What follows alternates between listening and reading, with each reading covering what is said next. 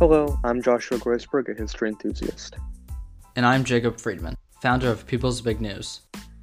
And this is Gen Zers Talk Politics. This is where two members of the next generation of American adults talk about what's going on in the world. Since the whole world is on fire, we might as well take a crack at delivering some insightful analysis and maybe some comedy along the way.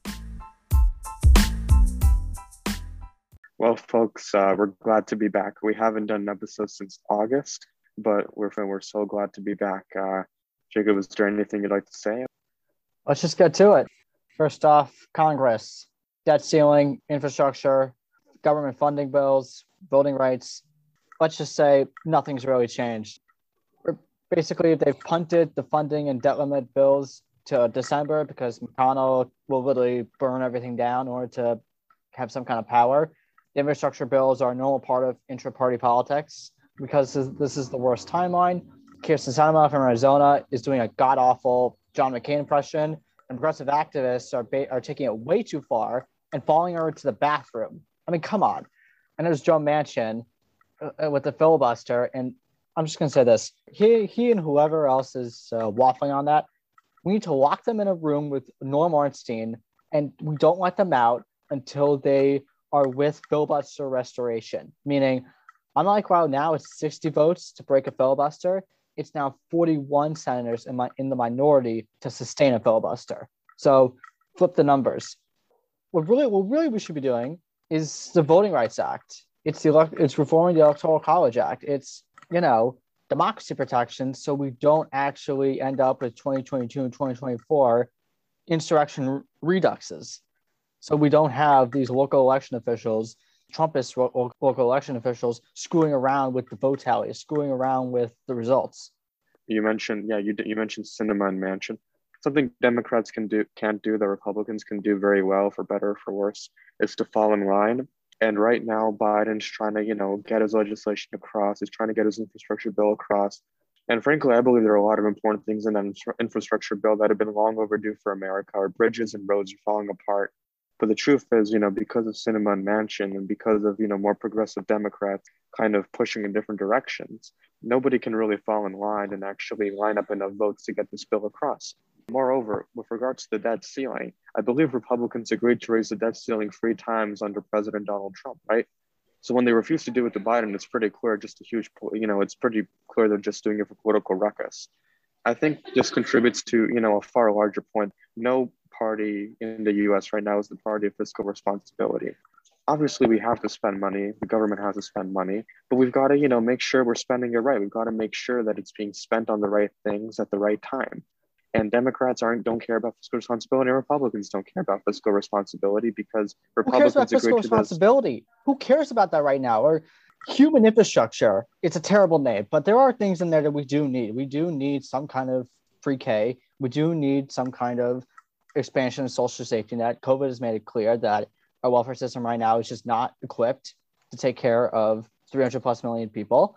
Hard infrastructure, the roads, bridges, come on. Everyone agrees on that. It's really about tying it to that 3.5 trillion progressive bill and Manchin and Sinema's lower price tags. But no one, you're right. No one's about fiscal responsibility because that's never really been an issue. That's never. Well, I disagree. Nuking the debt limit. Debt limit is the relic of World War I. We shouldn't be having it right now. We should be on our way to, actually figure out what we need to spend on. Right now is not the time to be saying the sky is falling over the dead. I'm not saying that at all. I'm just saying that, we've got to make sure that when the government spends money, when government spends our own taxpayer money on projects, we want to make sure it's allocated efficiently and that we don't just throw money at a problem and hope it works. Because I feel like sometimes that's what the government does. Honestly, with regards to the infrastructure bill and what Biden's proposing, I agree. The things proposed in the bill are things we need. But oftentimes when the government spends money, it's not spent very efficiently.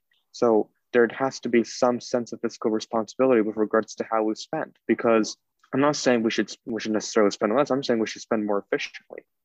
And neither party really cares about spending efficiently at this point.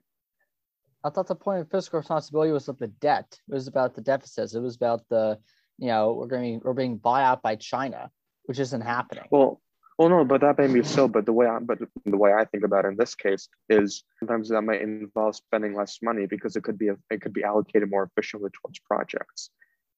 Okay, so we have two different interpretations here. But the actual term fiscal responsibility in what we've used in the modern era, that hasn't been relevant since what, 2011? Tea Party, that's been over. That's basically gone. You hear Rand Paul bring it up once in a while, but otherwise there's no real talk about fiscal responsibility. We also have to watch out for, how much money we put in circulation, right? Because inflation's going up, prices in grocery stores are going up, electrical and heating bills are going up for families all across America. So the government also has to focus on, But that's not on Biden. stop. That's not even on what the government's been doing. It's necessarily supply chain issues, and that's going to be ironed out. Yellen and Powell, they've said those are going to be ironed out come like 2022, even 2023. Yes, it's a long time. Well, I certainly hope so. But in the meantime, inflation's going up and it's hurting. It's not the 70s. No, it's not the 70s, but it's hurting Americans right now. And, the government has to have an efficient solution for this. It's called actual infrastructure. It's about putting money into projects that will actually allow for people to have more money. And that's why something like the child tax credit is very useful. Moving on. The Forward Party, Andrew Yang, the 2020 candidate for president and the 2021 candidate for New York City mayor, has decided to launch a PAC with the intention of eventually forming a third party. It's about democracy reform, like ranked choice voting and open primaries and term limits. And 3 months ago, I would have liked this. I thought, a centrist party, sign me the heck up. It may not be national for a while, but it will be useful. Now, I don't think that's going to work. The only way a third party is ever going to grow, which I don't think is going to be a centrist party, it's going to be after the country adopts ranked choice voting. It's after we adopt something like party list or mixed member proportional voting. I agree with about 90% of what the platform is, term limits being the exception, because it just weakens the legislature at the cost of more executive power. But I don't think it's going to work. I don't think it was smart to do a big thing. Hey, we're starting a third party, but actually it's going to be just a vault of money to put towards candidates who support similar ideas. If there's ever going to be a third party, it's going to be the Democratic Socialists, AOC, Bernie, going off and doing their own thing. Whatever is left of the Republican Party, Romney, Collins, breaking off. But again, that's going to be after ranked choice voting. It's after proportional representation. It's after we get something like mixed member proportional systems. I agree with you, Jacob. I do think that Yang's Forward Party isn't going to go anywhere. I definitely agree when he, called out the Democrats for essentially having to always juggle different types of interests within its own coalition and ending up putting boring moderates into office all across the country because they're quote unquote more electable. So, and he also wants to fight polarization, which, I think everybody in America can agree on. But the truth is the platform just isn't very well developed. There are a bunch of things that sound good in it, like let me quote here, fact-based governance and modern and effective government. They don't mean anything. So I can't see this Forward Party actually becoming anything bigger than there already is. Right. They're just slogans. And, really just a ploy to get ranked choice voting, to get party list systems, to get open primaries on the ballots in states, in state legislatures. But yeah, I really hope Yang either keeps this as a PAC, or he just gets selected for some kind of bureaucratic position in administration or something. Because yes, he tried his best in New York. Yes, he had a few good ideas, but no, it wasn't the right option to do after his presidential campaign. He needs a reset. The truth is, he doesn't have any political skills whatsoever. He was a little bit of a surprise in Canada in 2020, right? Because his idea of UBI became far more popular than expected. Even then, I feel like he's only focusing on a couple key ideas and not actually focusing on developing an entire platform, which I'll admit is extremely difficult to do. He said nothing on foreign policy. He said nothing on a whole bunch of domestic issues. He just seems to care about those couple of issues, and he seems to be basing his entire platform around them. And, that's just not going to get you anywhere. Last story, Facebook.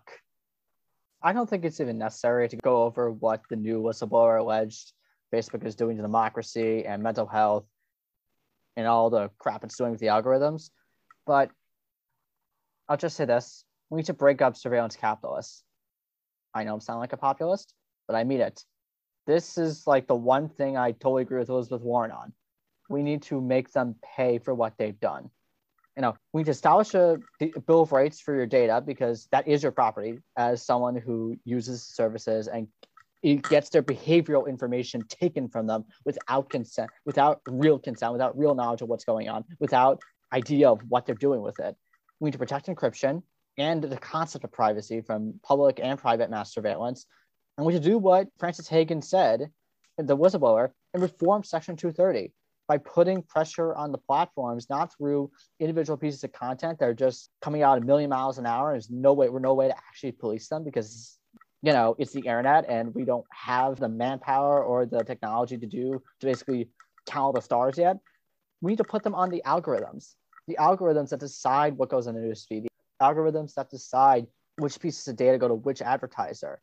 That's what we need to do. Again, I know I'm sounding like a populist. I know I'm sounding like, big tech and the elites, but this is just facing reality.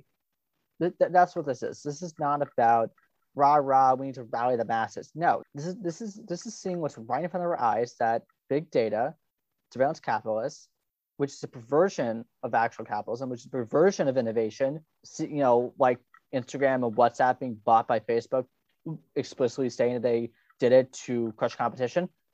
This is about setting the playing field. This is about leveling the playing field so everyone can actually benefit, not just the people who thrive off of cookies and third-party trackers.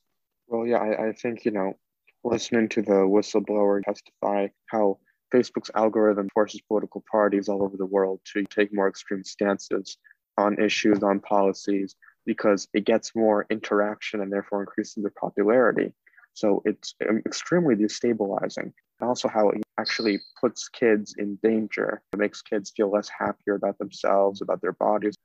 I mean, it's completely unethical. And the documents show that Facebook completely knew about this. They did nothing about it. They put profits above ever more important interests. And I agree that, we have to, regulate big tech even more. It seems to me that both sides of the aisle actually agree on regulation, like from Ted Cruz to AOC. Maybe the specifics of it are different, but Congress has to act and do all these things that you had mentioned earlier. What else is there to say? We knew about this at least since Cambridge Analytica. We know some of the steps we need to take right now, but fortunately, I don't think it's going to happen because we're too busy with infrastructure and we're too busy shooting ourselves in the foot with the debt ceiling. I don't know. Maybe they'll surprise us. And that concludes this episode of Gen Zers Talk Politics. Be sure to join our Discord server, follow us on Instagram at Gen Zers Talk Politics, and on Twitter at Gen Zers Talk Poly with an I, and add or email us to ask your burning questions. Thanks for joining us, and we hope to see you next time.